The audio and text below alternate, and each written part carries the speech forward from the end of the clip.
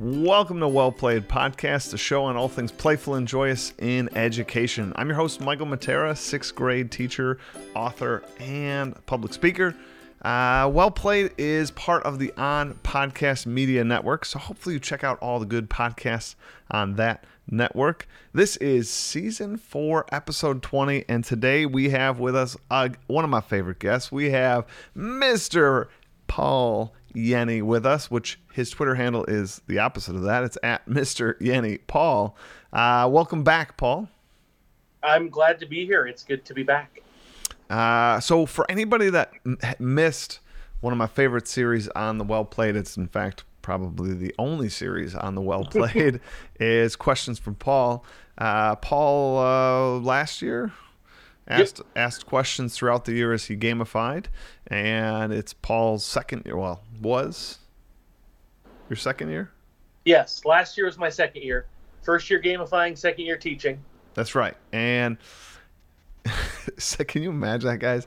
Second year teaching, and the guy had to deal with a global pandemic. That was rough, but I also am feeling for. We have a brand new teacher at our school this year teaching music, and I can't even imagine we're starting with distance learning, and I feel for him especially. Yeah, I mean, I don't know how you do something like music, a music class or a choir class. Holy cow, I don't know. So that's tough stuff, but we're glad to have you back, Paul. And today, Paul and I decided we're going to chat a little bit about, I've referenced this in past podcasts, what I call like lowercase gamification, like little g, right? We got little g and big G. You guys know that I absolutely love gamification in general. I like both those G's, lowercase and uppercase. But uppercase can be intimidating. Uppercase gamification is like the big thing, the theme, the badges, the items, right? Like lots of game mechanics working all at once in concert to produce a unique experience for the students. And that's great for like a unit. That's great for like your whole course if you want to like wrap the whole year into an experience. However, can be daunting.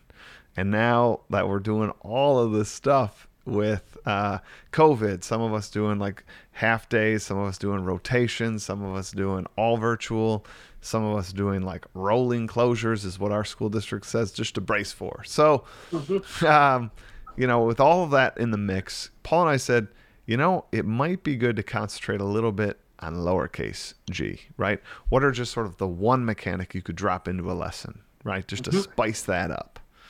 And exactly. We talked about, because the kind of impetus for this was we were chatting about what we're going to talk about, and I said, circumstances this year just are not allowing me to gamify like I would want to. There's just some of the COVID. We're starting online. We might be going back in at the end of the quarter. We don't know, and there's so many different pieces that we're all getting used to that just jumping into the year and throwing gamification at kids would be too much for me and too much to ask of them and too much to ask of all the other kind of people involved in that thing. So we're going to talk about what pieces, what little games, mini games, pieces can we drop in no matter what the circumstances. So one, I just want to like disclaimer out there. I think big G gamification here could be a great bonding piece and could actually help with this transition, which this isn't going to be a cop-out. I'm going to immediately now go into lowercase g. One of the mechanics I'm going to say we could steal lowercase g and just apply one mechanic to a lesson is this is a great time for, Paul, you teach on a team, right? Like you have multiple teachers on your team. Yes. Right. And I get this question a lot, like, like we're at different places. We're all at different places. We're all at different places in our career, our abilities, our interests. So like, what a great way, borrow the one mechanic of theme for just a lesson or just like a 2-day activity, just to give it a shot. And then you're not locked into this year-long, like, oh my gosh, I don't know if I want to be superheroes all year. I don't know if I want to be, I do Realm of Nobles, this medieval society. just try borrowing the theme for like a lesson. Hey guys, in our math unit this week, we're preparing the space shuttle for launch, and like let's all collect some, let's fuel it up. And today, if we can get enough math problems in our Zoom meeting done, like we're gonna load the rocket up, and hopefully by Friday we'll be able to launch the rocket.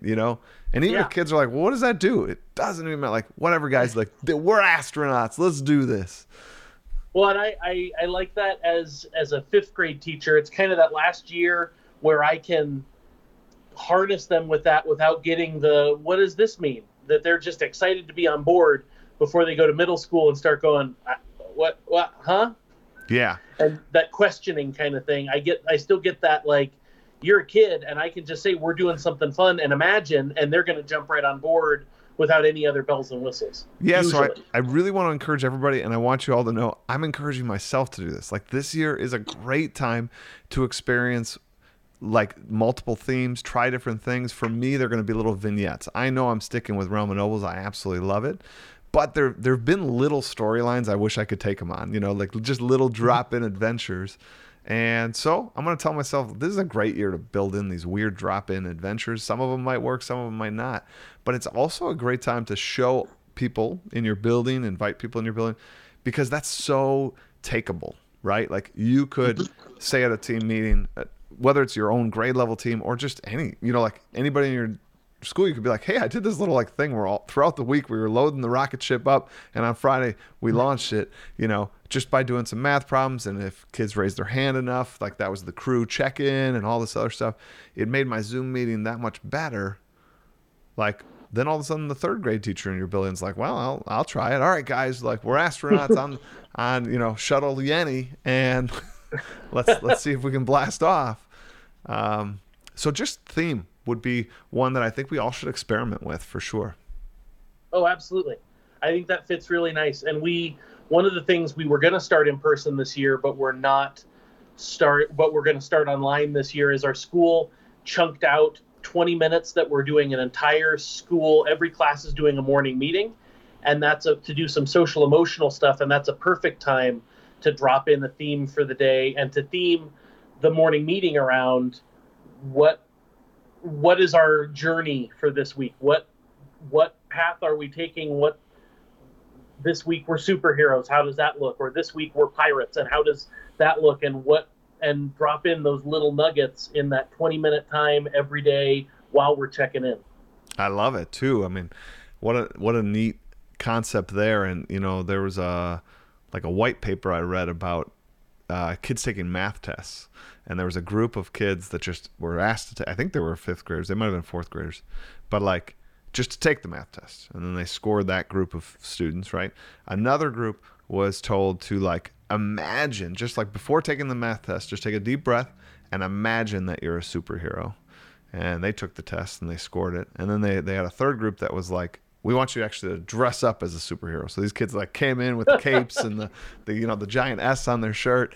And they scored those math tests. And actually each group did better, right? So just thinking of themselves as a superhero, they had a statistical difference in terms of them improving their math scores, which stopping and breathing for a second and saying, I am Superman, like that's amazing. Like that actually had a statistical difference. I'm not saying it was like a 50% increase or anything, but it had a statistical difference. Like it was worth it. It was taking a deep breath. That's fantastic. Yeah. And then there was a statistical difference from that group to the one that dressed up as superheroes. So, when you talk about social emotional learning, we are so complex as humans.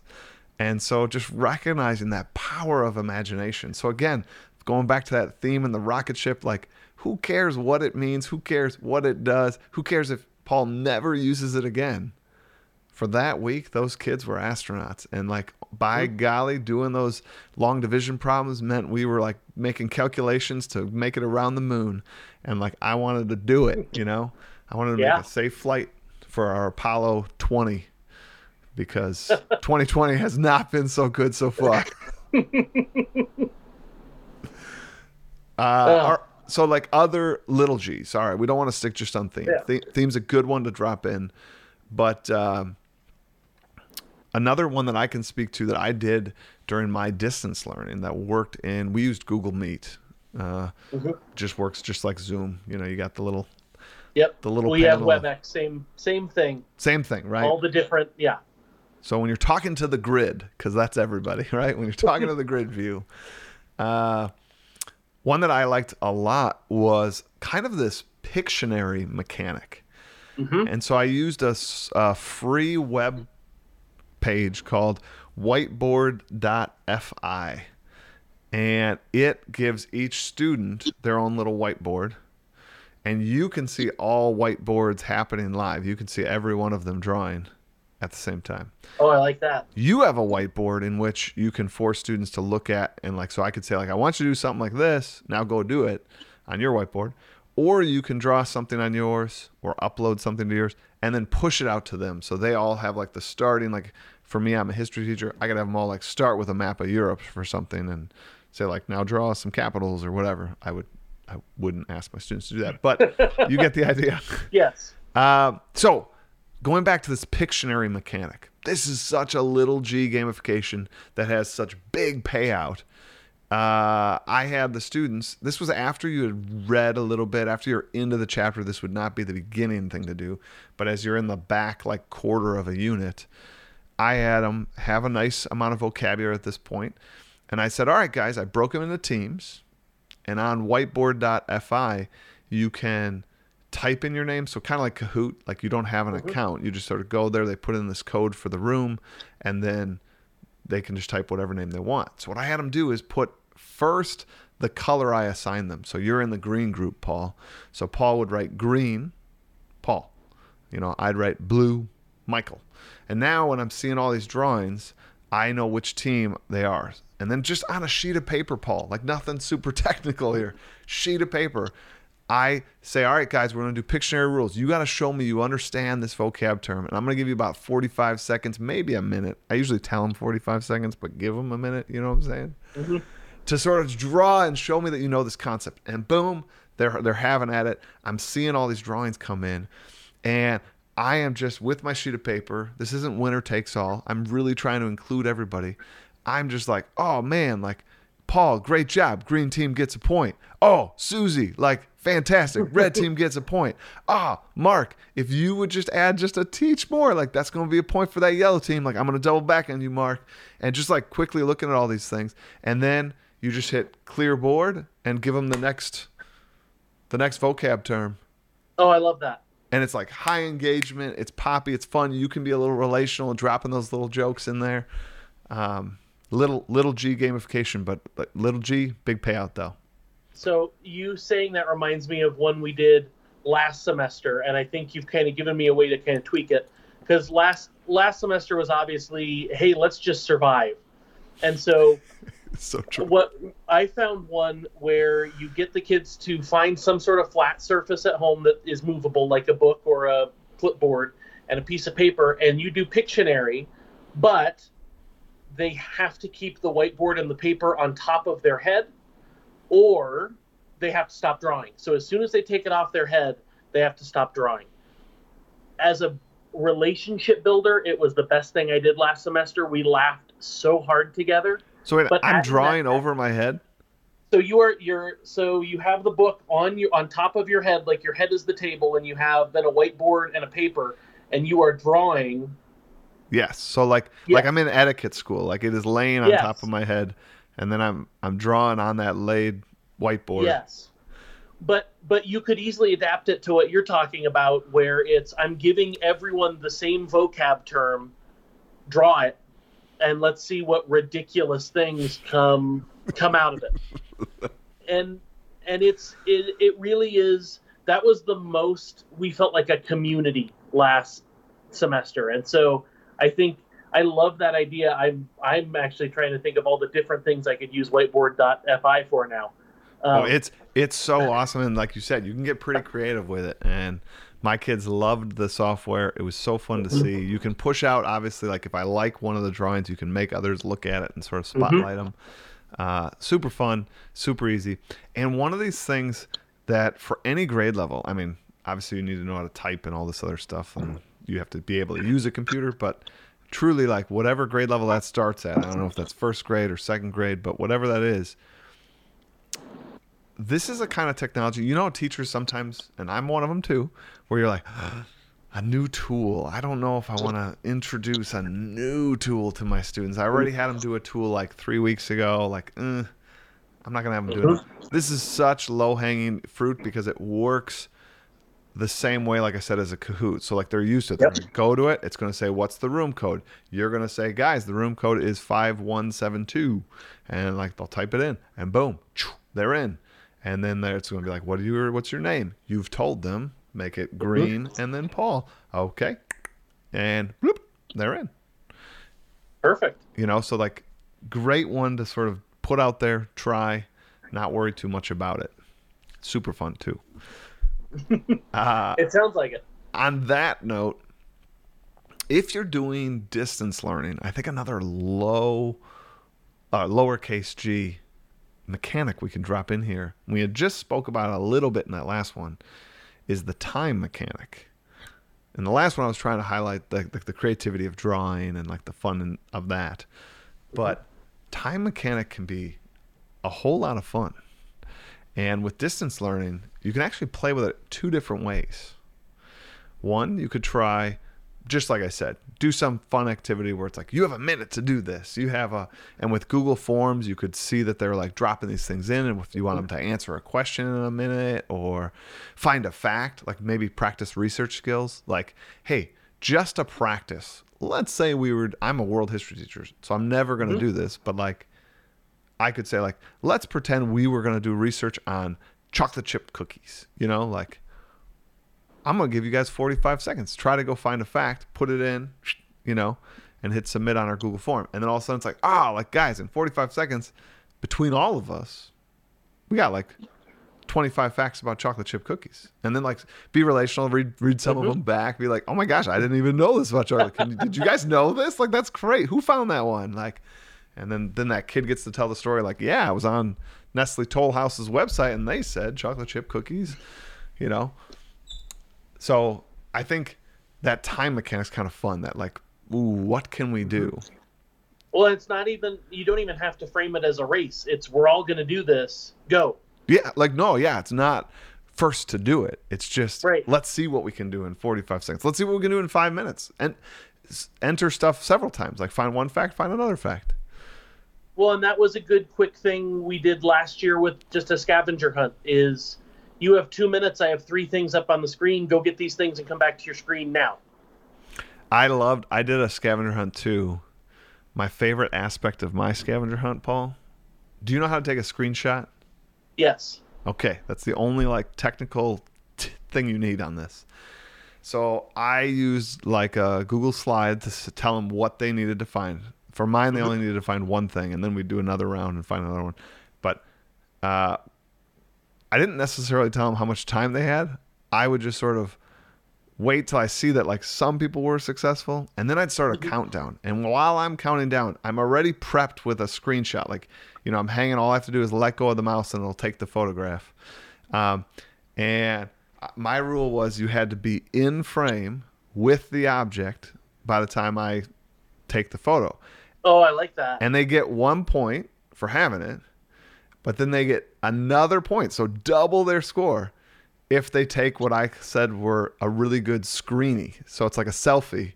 So then they're trying to be like silly with the like fun little object they found. And it produces just some great, cute photos that you can share with parents, like in like a newsletter, because it looks like a whole screen of kids smiling and, pretending to pour toothpaste down their mouth because like that's what they had to find. Right? That's perfect. It is really cute. So that's an easy twist. Again, those are like lowercase g, relational, playful, not huge system, If you are trying the first one where we talked about just adding a little theme for the week, you could all of a sudden make that like, we're finding things for the spaceship. We're packing up. Oh, yeah.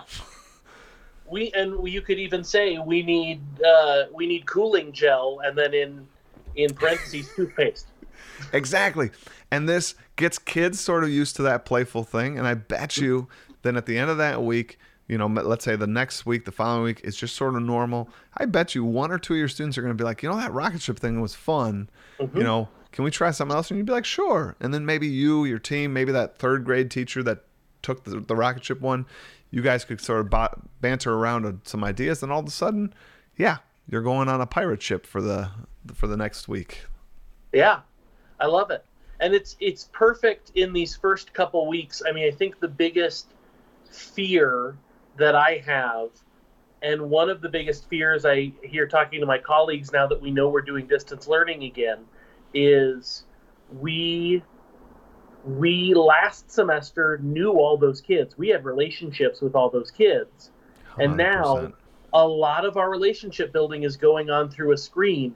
So these first couple weeks, even with and without academics tied to it, these little games are a perfect avenue to build community, build relationships from teacher to student, and get that kind of playfulness in there so that we're not just dropping in and saying, all right, here's your schedule for the week. Here's the work you need to do. You need to be in this meeting now, this meeting then, on and on and on. I 100% agree with you. Again, Paul, can't believe that you're about to round into your third year teaching, because that's super wise. A lot of the webinars that I've given this summer around the United States have centered around that. Like, now more than ever, you need to be relational. Like, I know there's this huge itch, this huge push to be like, I'm already going to get through so little content.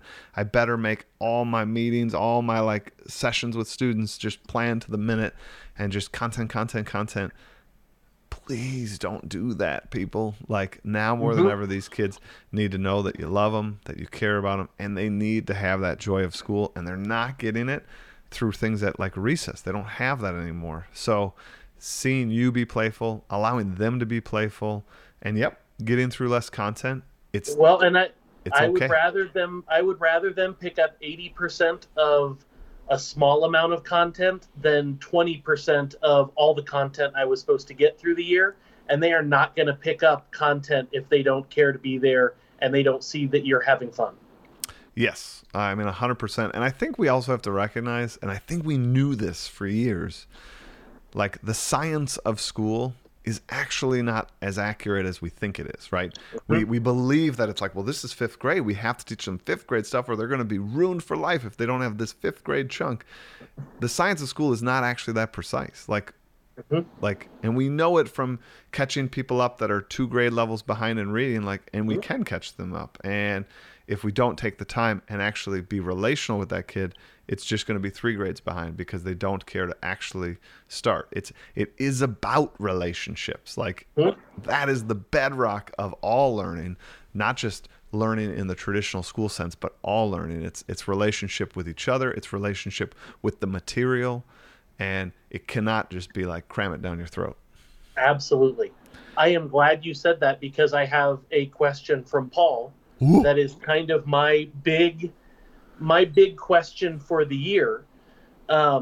We were talking about it in a training as well, and it's some of the most important learning happens on the playground. How do we build those relationships between kids in this distance model? And it's a big question.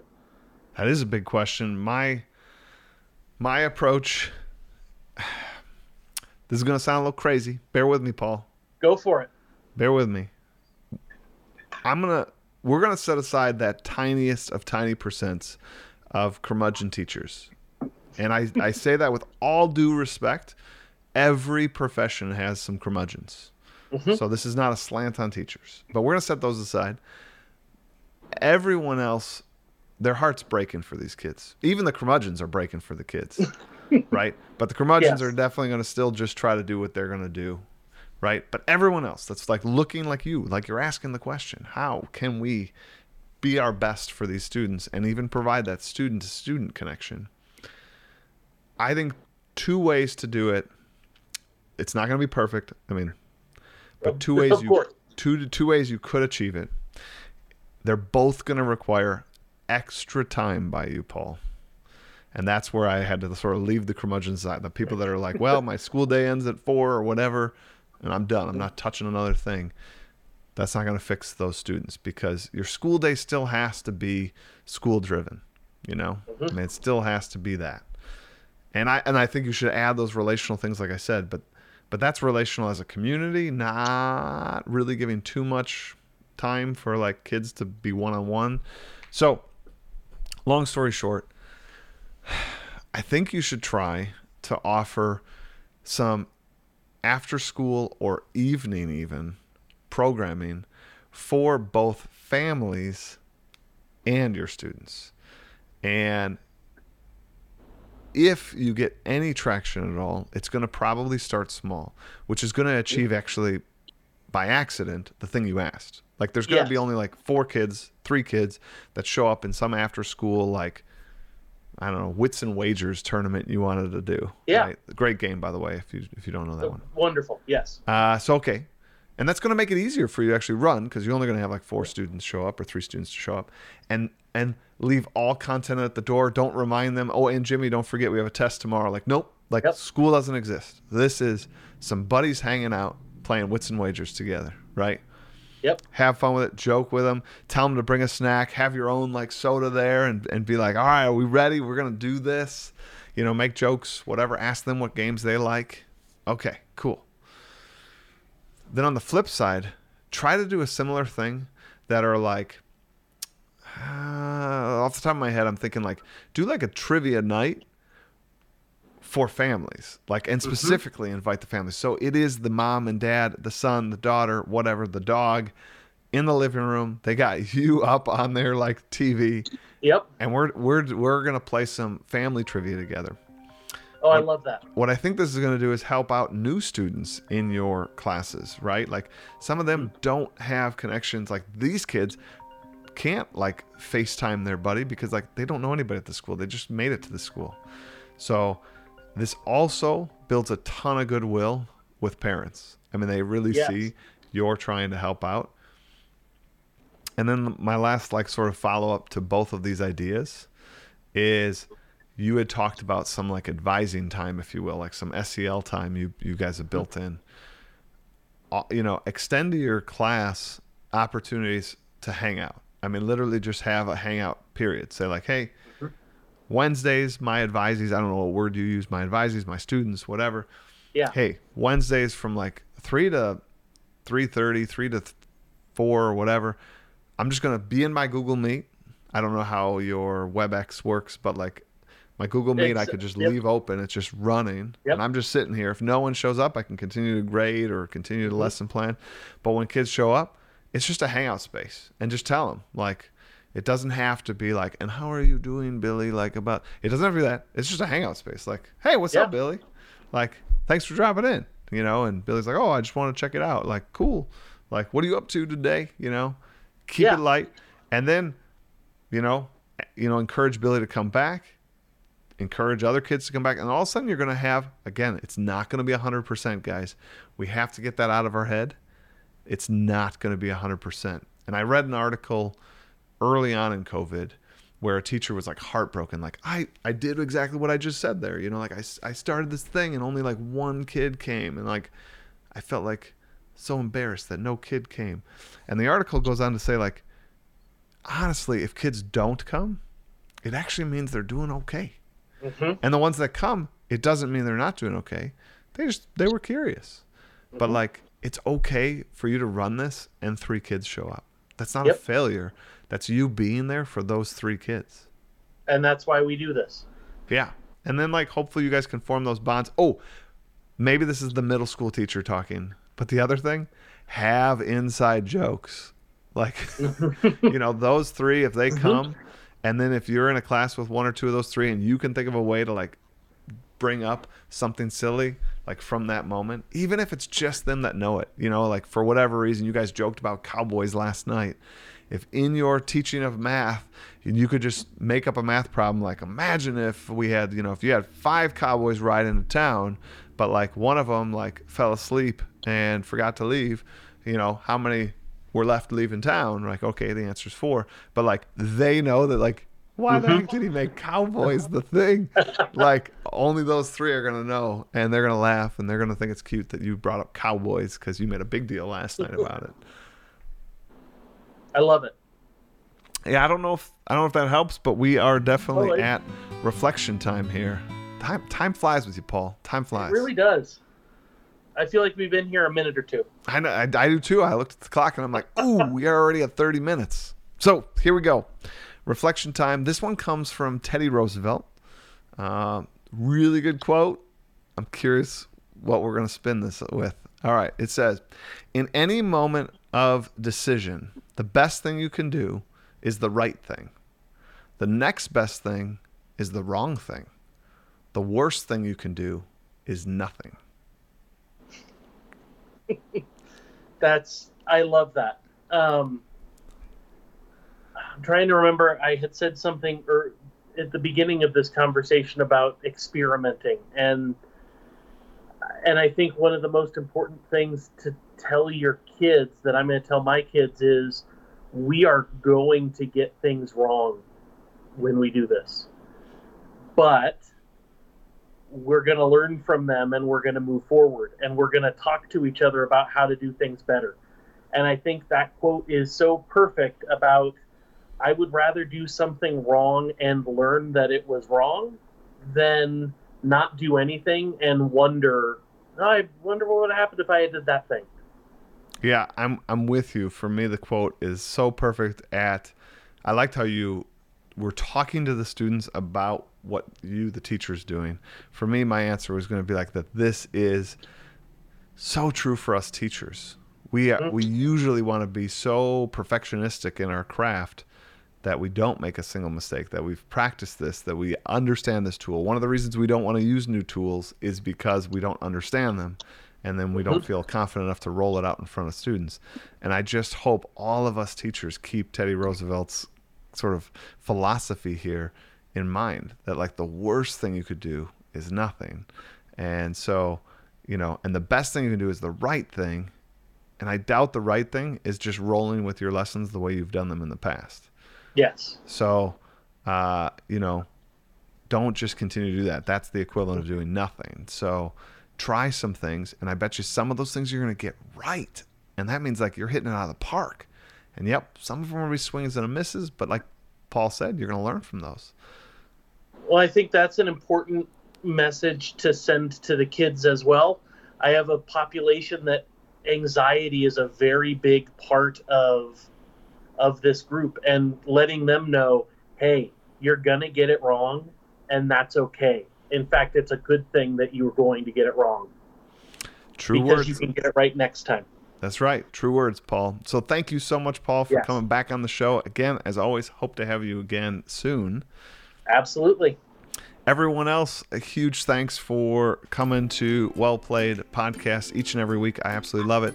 Thank you for continuing to share it out and grow the community, invite others to this podcast community. Can't believe we're already in season 4. We're almost halfway through the season 4. That's crazy. All right, everybody, have a great day and play on.